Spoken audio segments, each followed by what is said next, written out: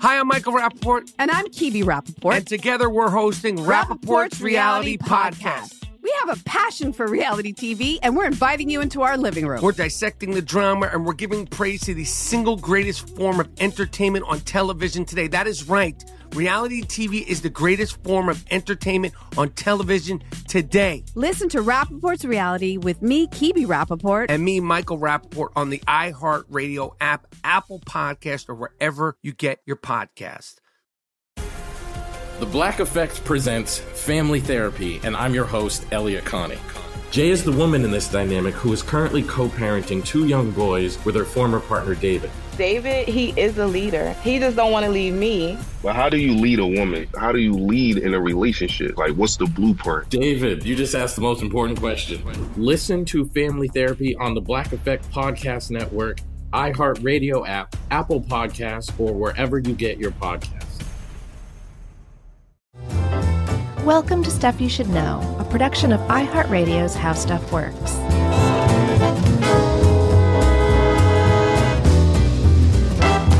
Hey, and welcome to the podcast. I'm Josh Clark, and there's Charles W. Chuck Bryant, and Jerry's flitting around here, there, darting to and fro, like a little ruby-throated Honduran emerald. And this is Stuff You Should Know. I saw Jerry. I know, I heard Jerry. I saw her with my own 2 eyes. How's she doing? Is her hair just completely white now? Well, I mean, we were 15 feet away from each other, so I couldn't tell. What, did you try squinting? I did. And I shaved, so she didn't even recognize me.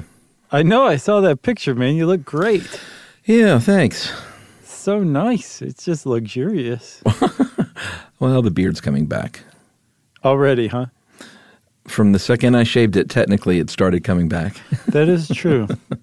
Are you one of those people who say, like, yeah, from the moment we're born, we start dying? No, God, I hate those people. I know. They're the pits. No, I'm growing it back out. It was just a little change of pace, you know. That's good. Must have felt really weird. It does still feel pretty weird at times. Well, that's good. Well, like you'll get 4 used days to it. later, yeah. Yeah. So, Chuck, I want to talk about something else that's weird besides the feeling of having just shaved off a beard after 15 million years. Which, by the way, if you want to see that picture, you can go to the Movie Crush page on Facebook and see that. Absolutely. And now continue. The weird thing I want to talk about today, Chuck, are hummingbirds. They're great. Hummingbirds, yes. So they are weird, but they're weird in all of like the most delightful ways. I love hummingbirds. Love them. And I love them even more now that I know more about them. Yeah, good eating. Yep. You just grab them out of the air, snap the wings off, and pop them. Like you think a quail doesn't produce much meat. Hummingbird. You got to have like 40 of those for dinner. At least. That might just be an appetizer. Good luck catching them though, right?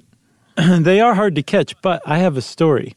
There was a hummingbird once that got into my house, and it was freaking out. It was basically just smacking its head against the ceiling. Oh. I know, it was very sad. So I got a chair, and I just held my hand up just right by it, and it stopped freaking out and perched on my hand. I had a hummingbird perched motionlessly on my hand, and it stayed there long enough for me to stick my hand out the window, and it flew off. How many years ago was this? That was a while back. I mean, were you a child? No. Okay. No, I was a man. Okay. I must have smelled great too because the hummingbird chose to trust me. But I thought that was just one of the coolest things ever. That's pretty amazing. A guy in our neighborhood yesterday got attacked by an owl, so that's on the other end of the bird-human interaction spectrum. Yeah, an owl or the Jersey Devil? Apparently it's not uncommon. To get attacked by an owl? Yeah, I mean, we've got a big one that makes an almost every evening fly over our backyard to the big forest behind our yard from across the street, and we love this thing. But I didn't know that they attacked people like this, but it happens. Is your neighbor a talking rabbit? I don't have a neighbor to where it goes. It's an empty house, so maybe that's why they like it. So, no, who was attacked, though? Your neighbor who was attacked? Oh, not a neighbor, but just I saw it on the neighborhood Facebook page. Some guy was attacked, like the owl came down and taloned his head. That's crazy, Isn't dude. it? Can you imagine? I'll bet that killed. I wonder if the guy was like, oh, look, because owls are huge. I wonder if he's like, man, look at that thing. Hey, he's coming at me. And then all of a sudden you've got talons in your skull. Oh, my God. All right, stop diverting attention from hummingbirds. Yeah, so hummingbirds, they are with the family. I had it earlier, and it's really not hard. Trochilidae. Trochilidae. Trochilidae. And they are related to the swifts. Yeah. And you know hummingbirds. These are the little bitty fellas. Yeah. They weigh between 2 and 20 grams.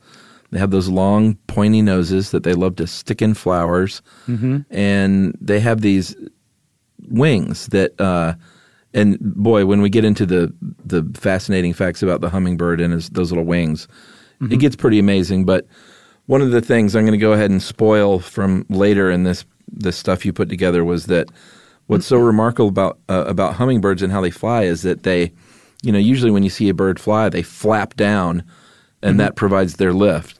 A hummingbird's like, no way, buddy. You gotta get that thing working in both directions. Double your pleasure. Up and down. That is how a hummingbird is able to hover and go in reverse and do all those crazy things, is because it's not just flapping, it's flipping and flapping. Yeah, they're the only vertebrate animal that can hover like a helicopter. It's like the Blue Thunder of birds. Wasn't that a Roy Scheider movie? Yeah, that was a good one. I think I wasn't allowed to watch that because there's some sexy stuff in there. There is. The Blue Thunder peeks in some windows, if you know what I mean. Yeah, and it came out at a time when I would watch movies with my mom, and she was like, you need to leave the room. Yeah, I don't think I was allowed to watch it at first either, but I think I might have snuck it. Oh, I see what you mean. So one of the things that makes hummingbirds so well known, aside from their incredible agility and being the only vertebrate that can hover in midair, is just the look of them. Yeah. Because if you've ever looked at a hummingbird from afar, you're like, oh, that thing's okay. It's just a kind of a normal looking bird. And then it just moves and catches the sunlight just right. Yeah. And all of a sudden, this splash of metallic jewel-like color just crosses its throat and chest, and you say, the hummingbird is truly great. Yeah, it's amazing. It's sort of like the butterfly wings, in that if you catch it at the right angle, you get that metallic sort of shiny color, and it's sort of for the same reason. Yeah. Those gorgets, which is that reflective stuff on the upper chest of the hummingbird and like the throat area. Mm-hmm. It's not actual pigment. It is the structure, the physical structure of those feathers. It's little air bubbles inside there that reflect that light. Right, yeah, and I'm pretty sure we did an episode on butterfly wings. Yeah, iridescence. Yeah, and I'm pretty sure it is the exact same thing in butterfly wings as in that gorget, that clutch of feathers in the hummingbird. Pretty cool. Yeah, so it not only reflects it, but it also like bulks it up too. Pretty neat stuff. So, man, sorry. I guess I'm kind of phlegmy today. I don't know why, but my apologies for being phlegmy. That's all right. So, one thing I didn't realize about hummingbirds is there's 338 species that we know of, and all of them are found in the Americas. Did you know that? I don't think I did. But they're found like all throughout the Americas, from Chile all the way up to southern Alaska and Canada. They've got a pretty wide range.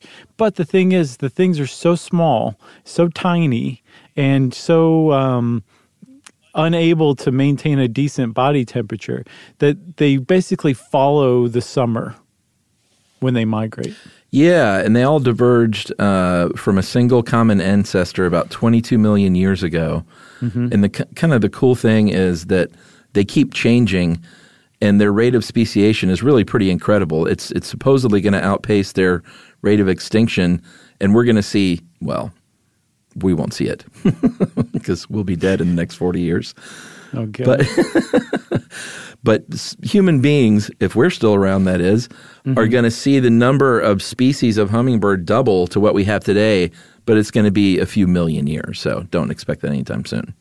Yeah, but it is pretty cool just to think that, they're still in the midst of their evolutionary history and like right in the middle of it, Yeah, totally. I like that about them. So, being that multi-varied species all the way from Patagonia up to Alaska, they have learned to adapt to a bunch of different niches and habitats, right?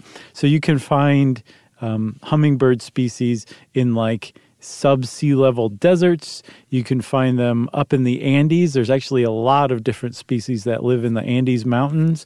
You can find the bulk of them in tropical forests around the tropics of the New World. And they've adapted like really well to their different environments. Some migrate, some don't. But all of them are very tiny. Yeah, they're cute little things. As if you look up a picture of the bee hummingbird, just prepare for one of the cutest little. I mean, it looks fake. Yeah, it does. It doesn't look like a bird could actually be that small without becoming an insect. Right, it's going to just collapse into insect form at any moment. But look it up online. The little bee hummingbird from Cuba weighs about 1.95 grams. Mm-hmm. We don't get those here in Georgia. The only kind, and I think, how many species are there in the United States? About 17 or 18? Yeah, that's what I saw. But only that ruby-throated is the one that we're going to get here on the East Coast. Yeah, and just to go like to double that up, man, 1.95 grams. Somebody did the math, and you could mail 14 of those things with one postage stamp in the United States. Just smash them down flat. There's not a single species of hummingbird that breaks an ounce in weight, which is to say that the largest hummingbird species there is, the giant hummingbird, which is kind of a contradiction in terms, it's still smaller than an Atlantic canary. Wow.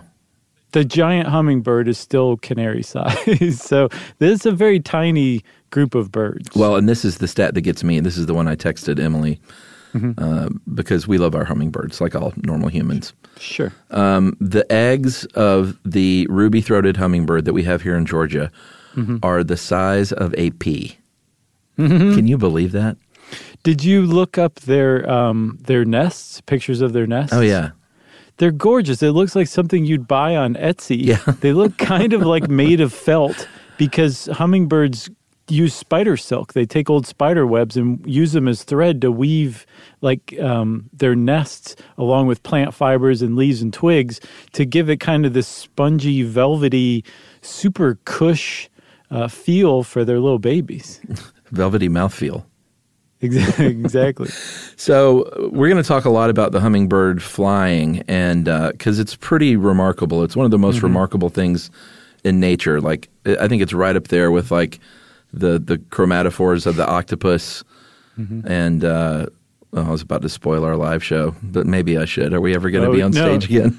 I don't know, but let's just hold on to it just in case. All right, we're going to keep that in our back pocket. Yeah. But the wings, the wing muscles of a hummingbird account to about 25 to 30% of its total body weight. Yeah. So this thing is all like it never has legs day at the gym. It's always doing upper body.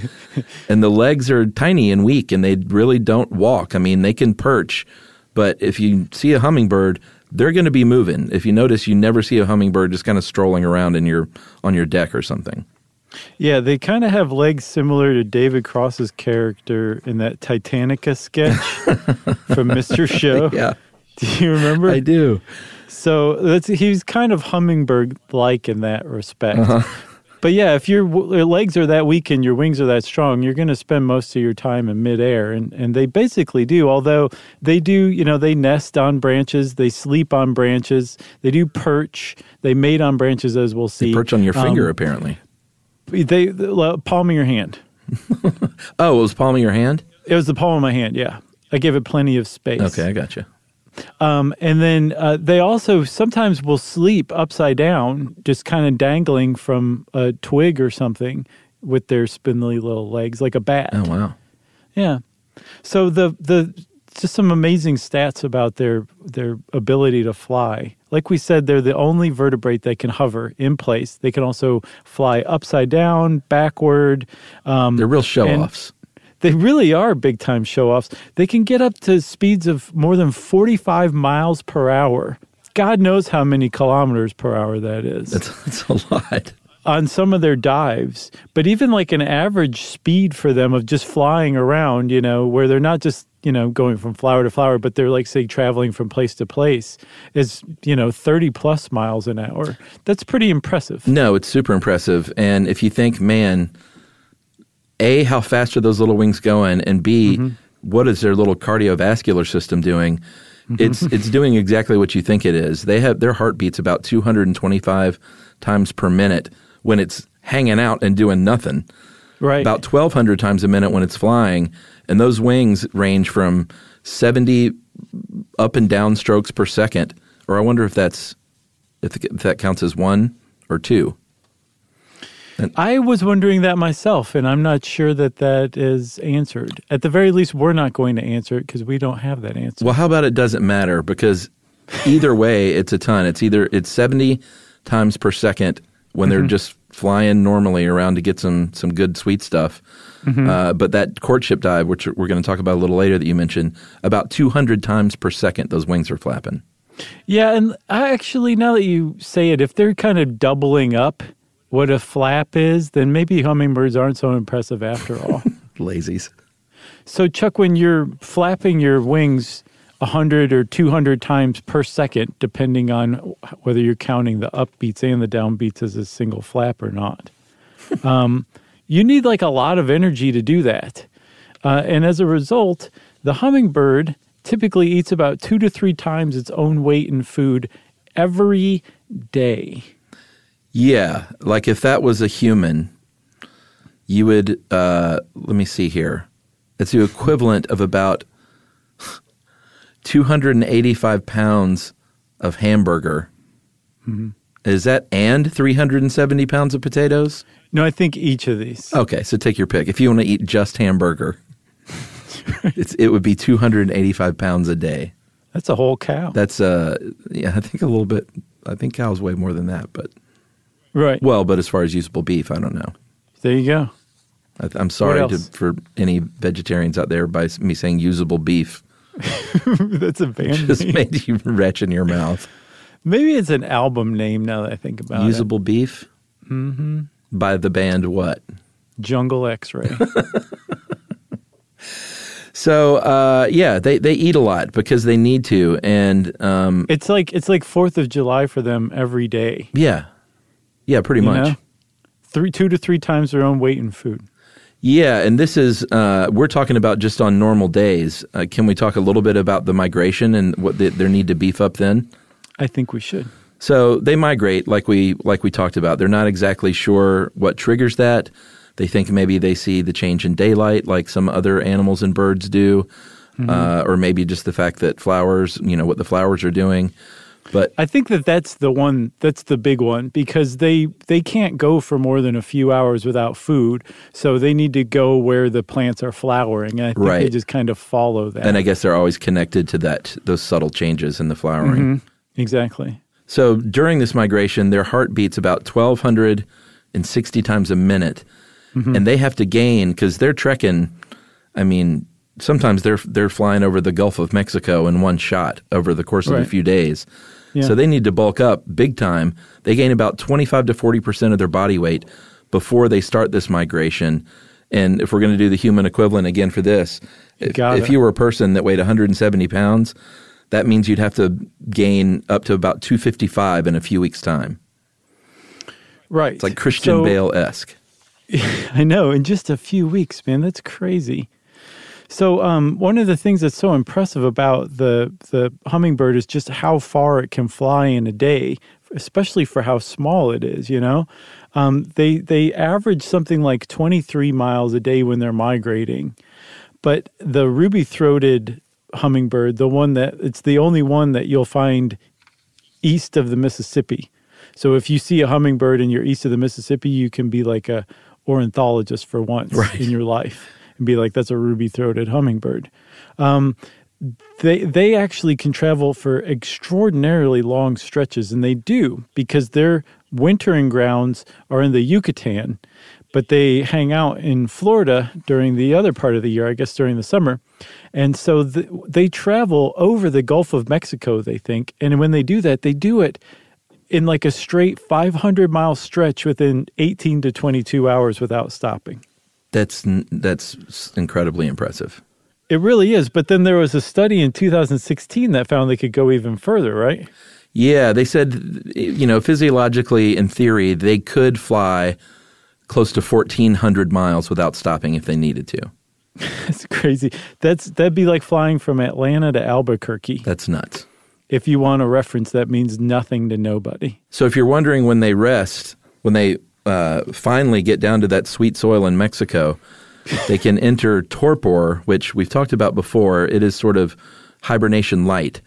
Really deep sleep-like state. Their metabolic functions are really slowed.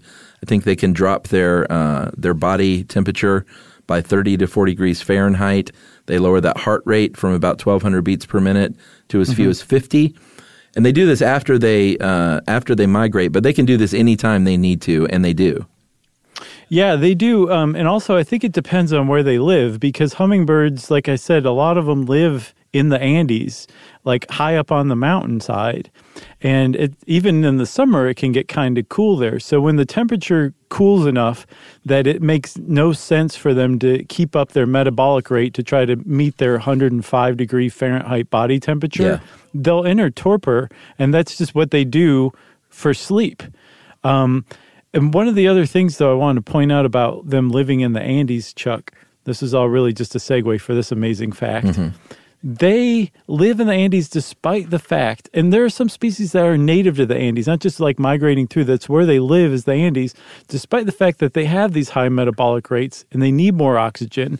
Well, there's just inherently less oxygen in the air up in the mountains.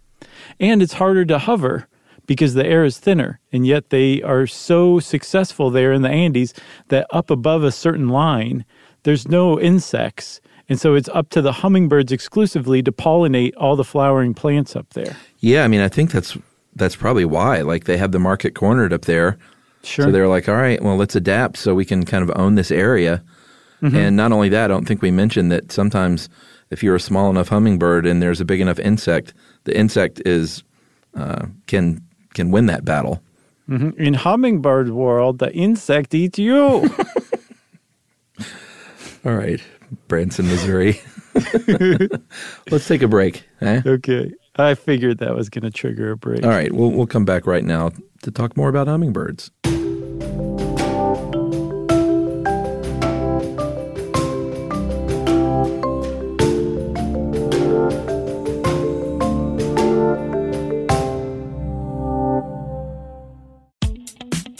Hi, I'm Michael Rappaport. And I'm Kibi Rappaport. And together we're hosting Rappaport's Reality Podcast. We have a passion for reality TV, and we're inviting you into our living room. We're talking tea, we're dissecting the drama, and we're giving praise to the single greatest form of entertainment on television today. That is right.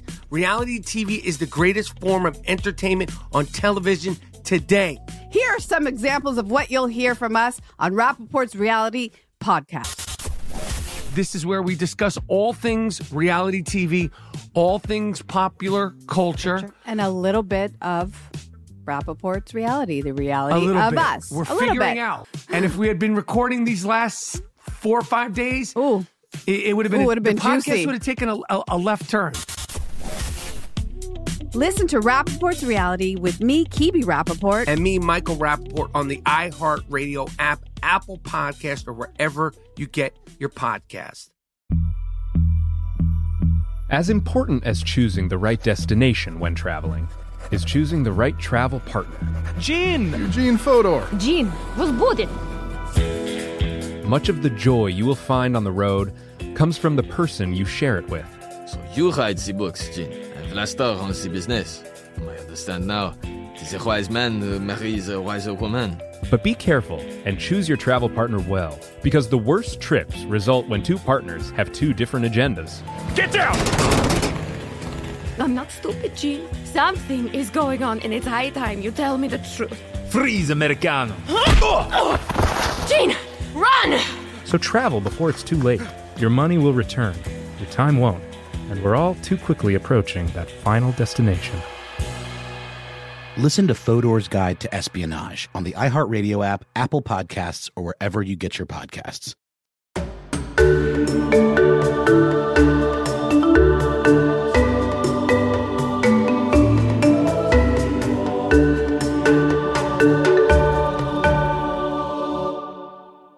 Okay, Chuck, so we're talking more about hummingbirds. One of the things that I really feel like we just need to underscore here is that they are metabolic wonders.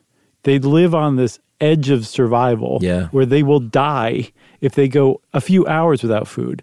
Like, do you know how many days you, a human being, can go without food before you die, as long as you have water and maybe access to a couple vitamins or whatever? I think we did a podcast on that at some point.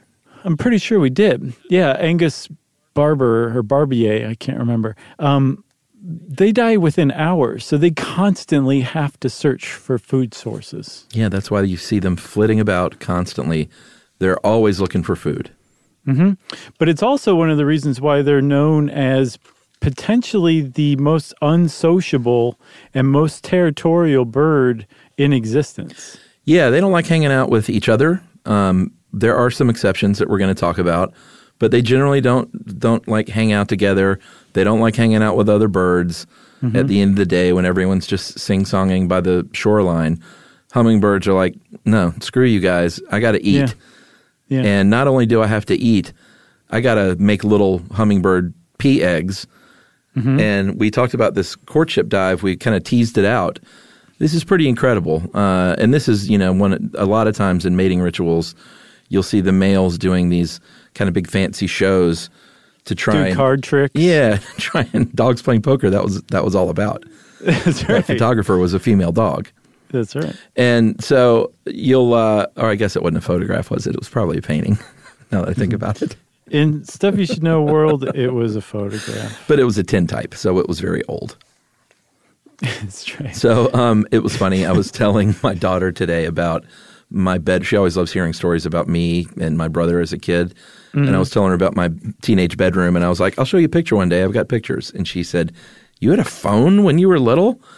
And I was like, oh, boy, that's what it's like these days. She is so precious. And I had to explain that, this phone, camera and a phone is kind of a new thing. Like they used to be two different pieces of equipment. Yes, they were two very bulky different pieces of equipment. And a phone used to be attached to your wall in your kitchen. Oh, yeah, that's true. But if you were, super wealthy, you had one of those really, really long cords. You're going to say that because that's exactly the deal. Yeah. So the courtship dive is when the male is trying to attract the female for a little lovin'. Mm-hmm. They will fly up in the air really high, about 50 or 60 feet, and then dive bomb toward the female as fast as it can go. And they are flying the whole way. They're not just – they don't tuck the wings back like you're parachuting or something. No. Like they're flying as fast as they can. Mm-hmm. Right at this lady's face, and within inches of her head, going full tilt, they just pull up real quick, and they hit her in the arm twice and say, 2 for flinching. They put on the brakes and she flies right by. But that's what they do. It's crazy. They fly right at their face and then stop. If the female gets a little turned on, she might flit about in the air with them, and then that's where people might think, oh, look at those 2 hummingbirds are up in the air having sex. Not true. No, and maybe your mom would tell you that you need to leave the room because hummingbirds are doing it midair, but that's not what they're doing. They actually copulate perched on a branch. Okay, how not do they do in that? midair. Oh, man, the female lands on the branch. Sometimes, she, like you said, she'll join them in the air. Other times, she'll just be like, "Come on down here, you win. Let's go." Mm-hmm. And the male mounts her from behind on the branch. And just like with everything else, the hummingbirds are super quick at sex, too. Apparently, it takes about 4 seconds, and then that's it. Like wham, bam, thank you, ma'am. Yep, and the male flies away. He doesn't hang around and see if it took. he goes on to have sex with another female. Mm-hmm. And the lady goes like, what is this, a fern bar? Who are you, Jack Tripper? And so she goes off and builds a nest and does all the parenting. Like I said, they don't mate for life. They don't even stick around after they mate at all. It's just they're in, they're out, they're gone. And I mean, you might think, well, that's a pretty big bummer. Poor ladies. Female, poor lady hummingbirds. That's exactly how they want it, because, like we said, as the species is known as, or all of the species, the hummingbird is known as the most territorial bird. So it seems, at least as far as natural selection is concerned, females prefer this arrangement, no pair imprinting or mating pair imprinting, to where they just do all the work themselves, because that means that they can also have their own access to their food source, to where no matter what the male hummingbird is going to bring to the table in, say, childbearing or whatever, it's not worth the food that this female would have to share. And that's where their territoriality comes from. Because remember, hummingbirds live on this edge of survival where if they go for hours without food, they will die. So they're really, really protective of their food source, to the point where a female hummingbird would preferably raise young on her own than share her food source with the male. Yeah, I mean, it's kind of cool, actually. I get the picture that the female hummingbird is like, I need you for one thing. Right. It takes 4 seconds, and believe me, if I could go to a sperm bank, I would prefer that, honestly. I thought you were going to say, believe me, you're going to have the time of your life. But those 4 seconds will be a wild ride, my friend. That's right. Come meet me on this branch over here, baby. And those... It's going to be it's going to be a stone gas, honey. Hey, babe, come here. That's good. So those gorgets that we were talking about, those really colorful, iridescent, sort of fluffy chest and neck feathers of the male, like with many animals, the more brightly colored and showy that is, the more the female might be attracted, because that might indicate that male bird's fitness, because, it takes a lot of work to keep that hairstyle up. Mm-hmm. So he must be pretty strong and have, pretty good at organizing his day-to-day list to do. Effectively the exact same signals that Joe Dirt put out with his hair. He was obviously very genetically fit and ready to go. I never saw that. You should. It's got a lot of heart. I think I say that every time you say you never saw it. But it's worth checking out for sure. It's one of those ones, how some don't age very well. Mm-hmm. I think it came poorly aged right out of the production facility. But that's one of the great beauties of it. It's definitely worth seeing, Chuck. Well, speaking of aged right out of the chute, that's kind of the deal with hummingbird babies too. Nice. The mom doesn't. There's not a lot of teaching and like, here, let me show you the ropes. It's kind of like, all right, this is the world. You've been hatched from your little pea-sized egg. Mm-hmm. Now go out there and be a hummingbird. Learn it all on your own, kiddo. But what's amazing, though, is that they do learn this on their own. They have astounding memories, to the point where when they migrate, people who put out feeders, which we'll talk about in a little bit, for hummingbirds, note that the same ones, or what they believe is the same one, comes back year after year.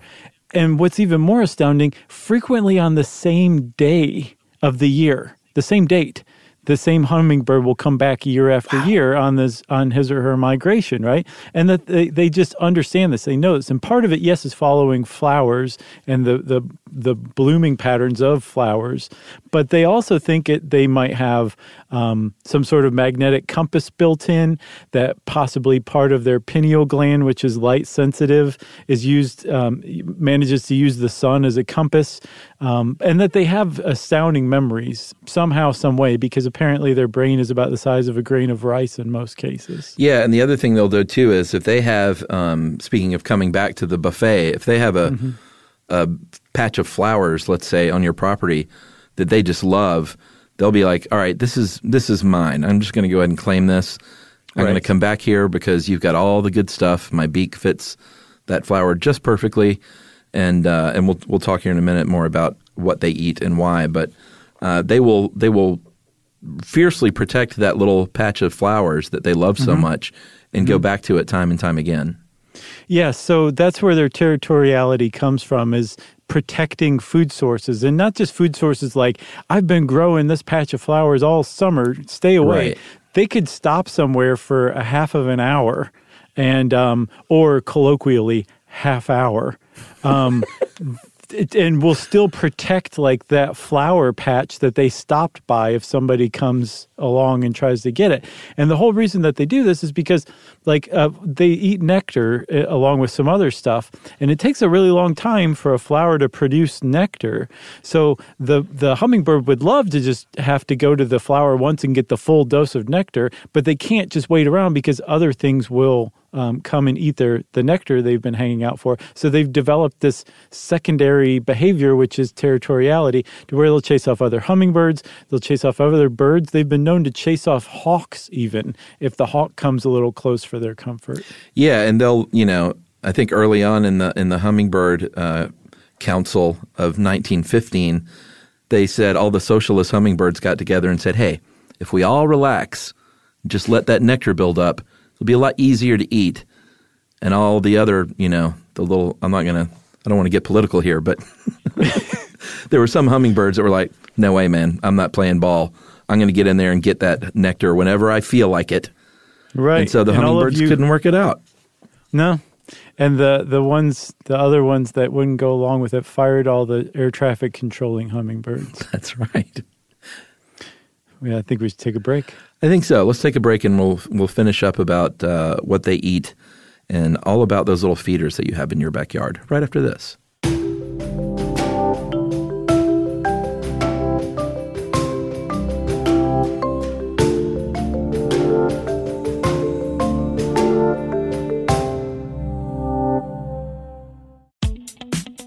Hi, I'm Michael Rappaport. And I'm Kibi Rappaport. And together we're hosting Rappaport's Reality Podcast. We have a passion for reality TV, and we're inviting you into our living room. We're talking tea, we're dissecting the drama, and we're giving praise to the single greatest form of entertainment on television today. That is right. Reality TV is the greatest form of entertainment on television today. Here are some examples of what you'll hear from us on Rappaport's Reality Podcast. This is where we discuss all things reality TV, all things popular culture. And a little bit of Rappaport's reality, the reality of us. We're figuring out. And if we had been recording these last 4 or 5 days, it would have been, the podcast juicy. Would have taken a left turn. Listen to Rappaport's Reality with me, Kibi Rappaport. And me, Michael Rappaport, on the iHeartRadio app, Apple Podcast, or wherever you get your podcast. As important as choosing the right destination when traveling is choosing the right travel partner. Eugene Fodor. Gene, возбудит. Much of the joy you will find on the road comes from the person you share it with. So you write the books, Gene, and Vlastar runs the business. I understand now. Tis a wise man marries a wiser woman. But be careful and choose your travel partner well, because the worst trips result when two partners have two different agendas. Get down! I'm not stupid, Gene. Something is going on, and it's high time you tell me the truth. Freeze, Americano. Gene, run! So travel before it's too late. Your money will return, your time won't, and we're all too quickly approaching that final destination. Listen to Fodor's Guide to Espionage on the iHeartRadio app, Apple Podcasts, or wherever you get your podcasts.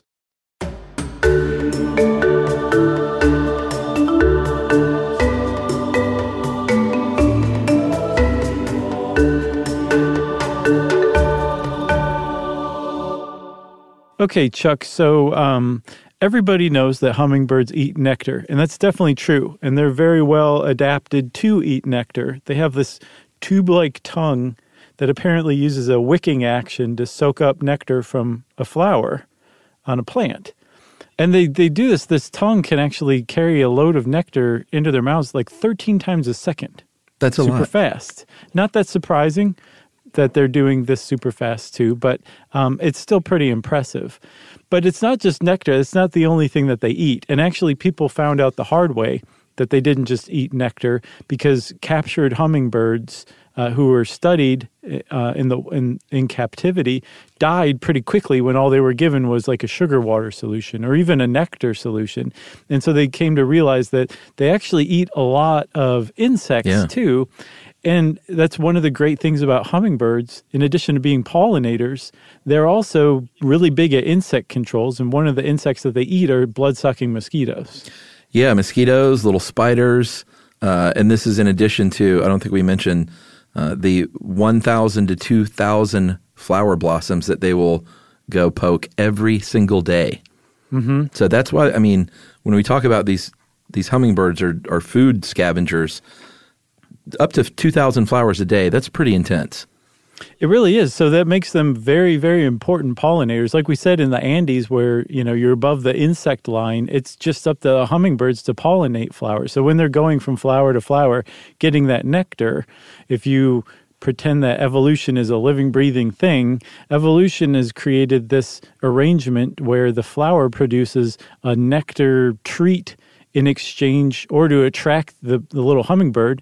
And then when the hummingbird's getting its little nectar treat, the flower just kind of goes, here's a little pollen on your forehead.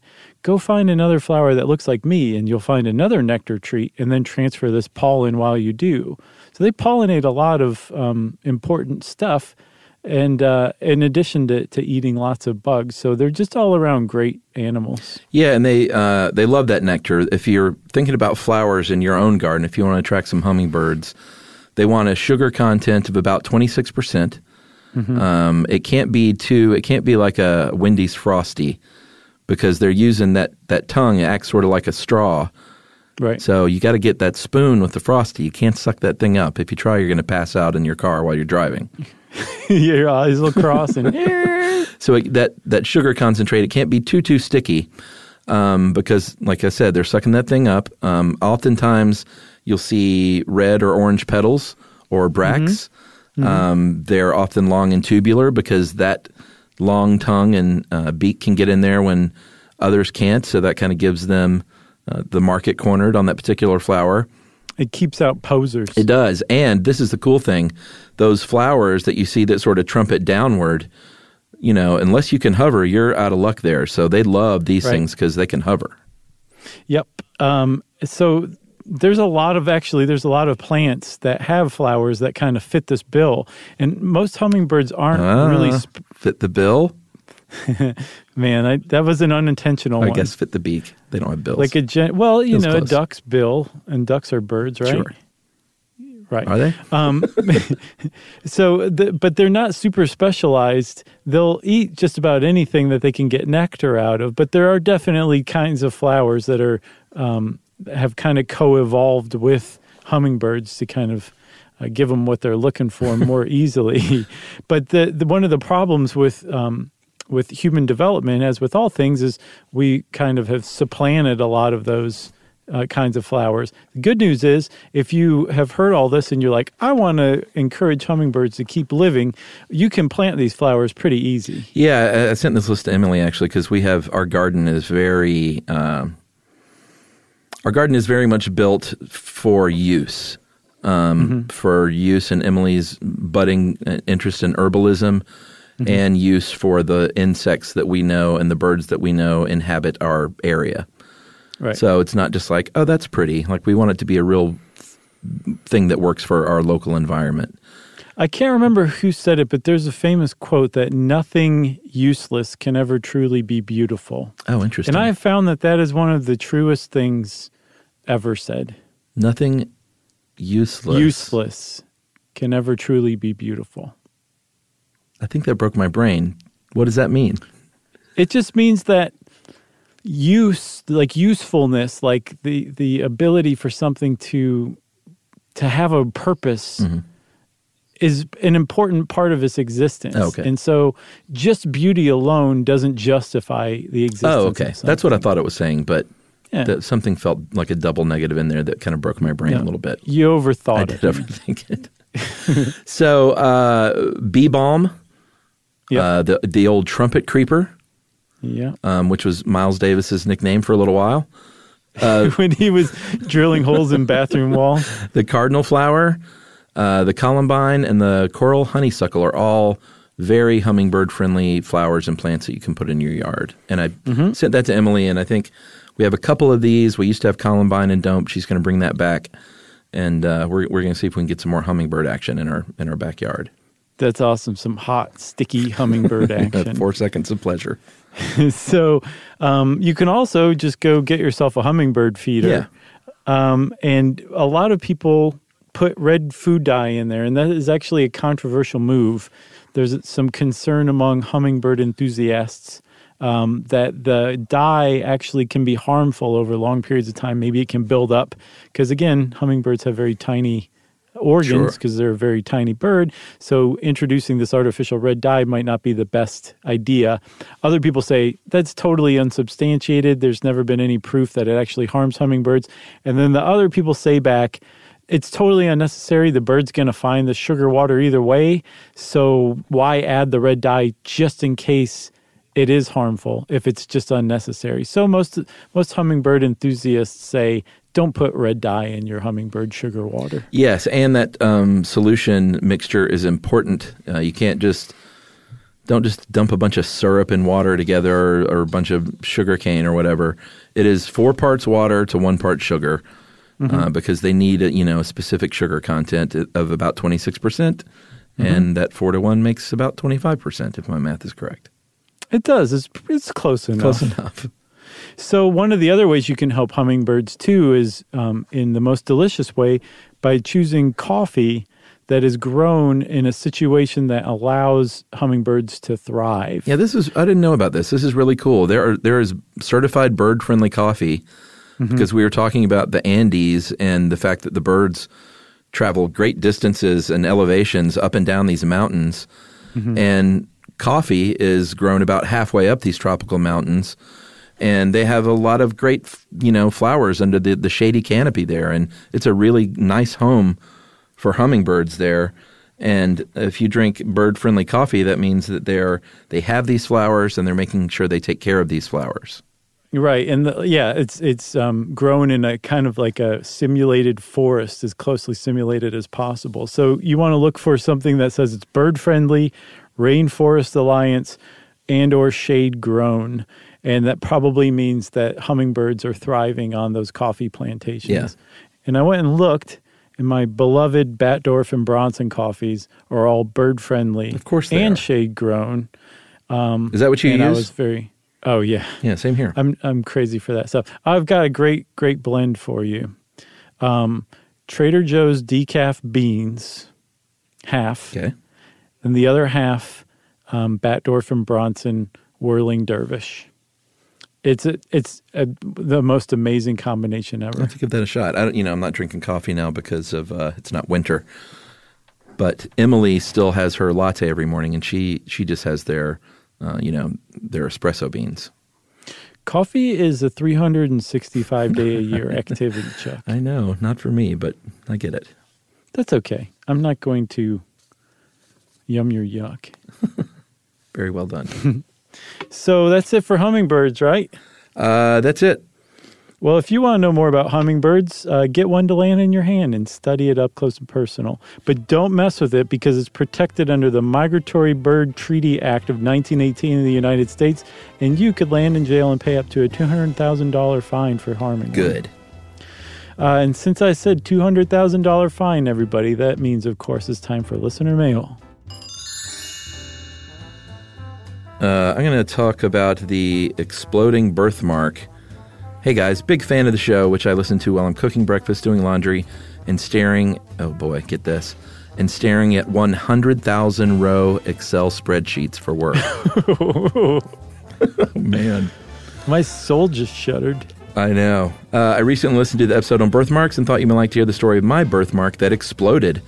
I was born with 2 birthmarks, both of which have since been removed. One of those birthmarks was dark brownish, red, and a circle on the inside of my right thigh. I didn't think much of it, as it wasn't very visible, and like you said on the show, lots of people have birthmarks. However, when I was in the 3rd grade, my family and I were about to leave for my aunt's house to celebrate Thanksgiving when I realized my pants kept sticking to my leg. Oh, man. I went to the bathroom and removed my pants, and I saw blood running down my leg. As a 3rd grader who had not yet even learned about menstruation, I assumed I was dying so I freaked out.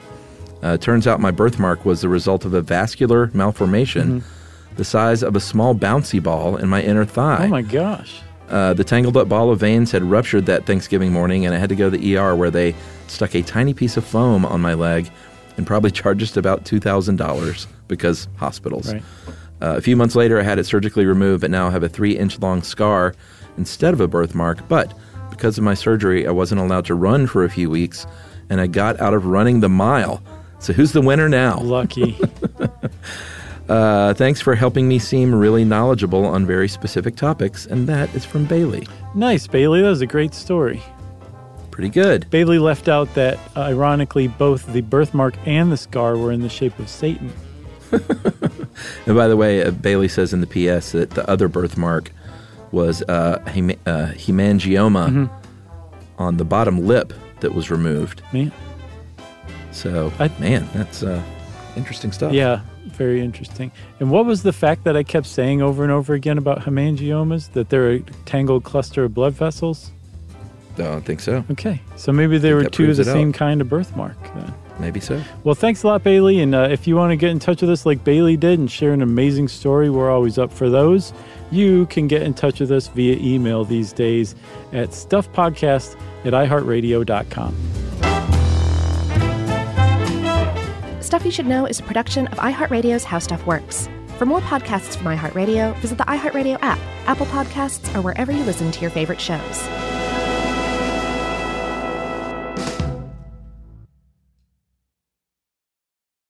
Ready, set, griddle this grilling season. Get the Weber Slate rust-resistant griddle. With a carbon steel cooktop that's safe for metal tools, it's pre-seasoned and ready to cook on right out of the box. It's the griddle that stays ready, not rusty. This griddle heats evenly edge to edge. It reaches up to 500 degrees, and the Weber Works Prep Cook and Store system keeps cooking supplies handy. You can carry all the food, condiments, and utensils you need. So get fired up for your new Weber Slate rust-resistant griddle.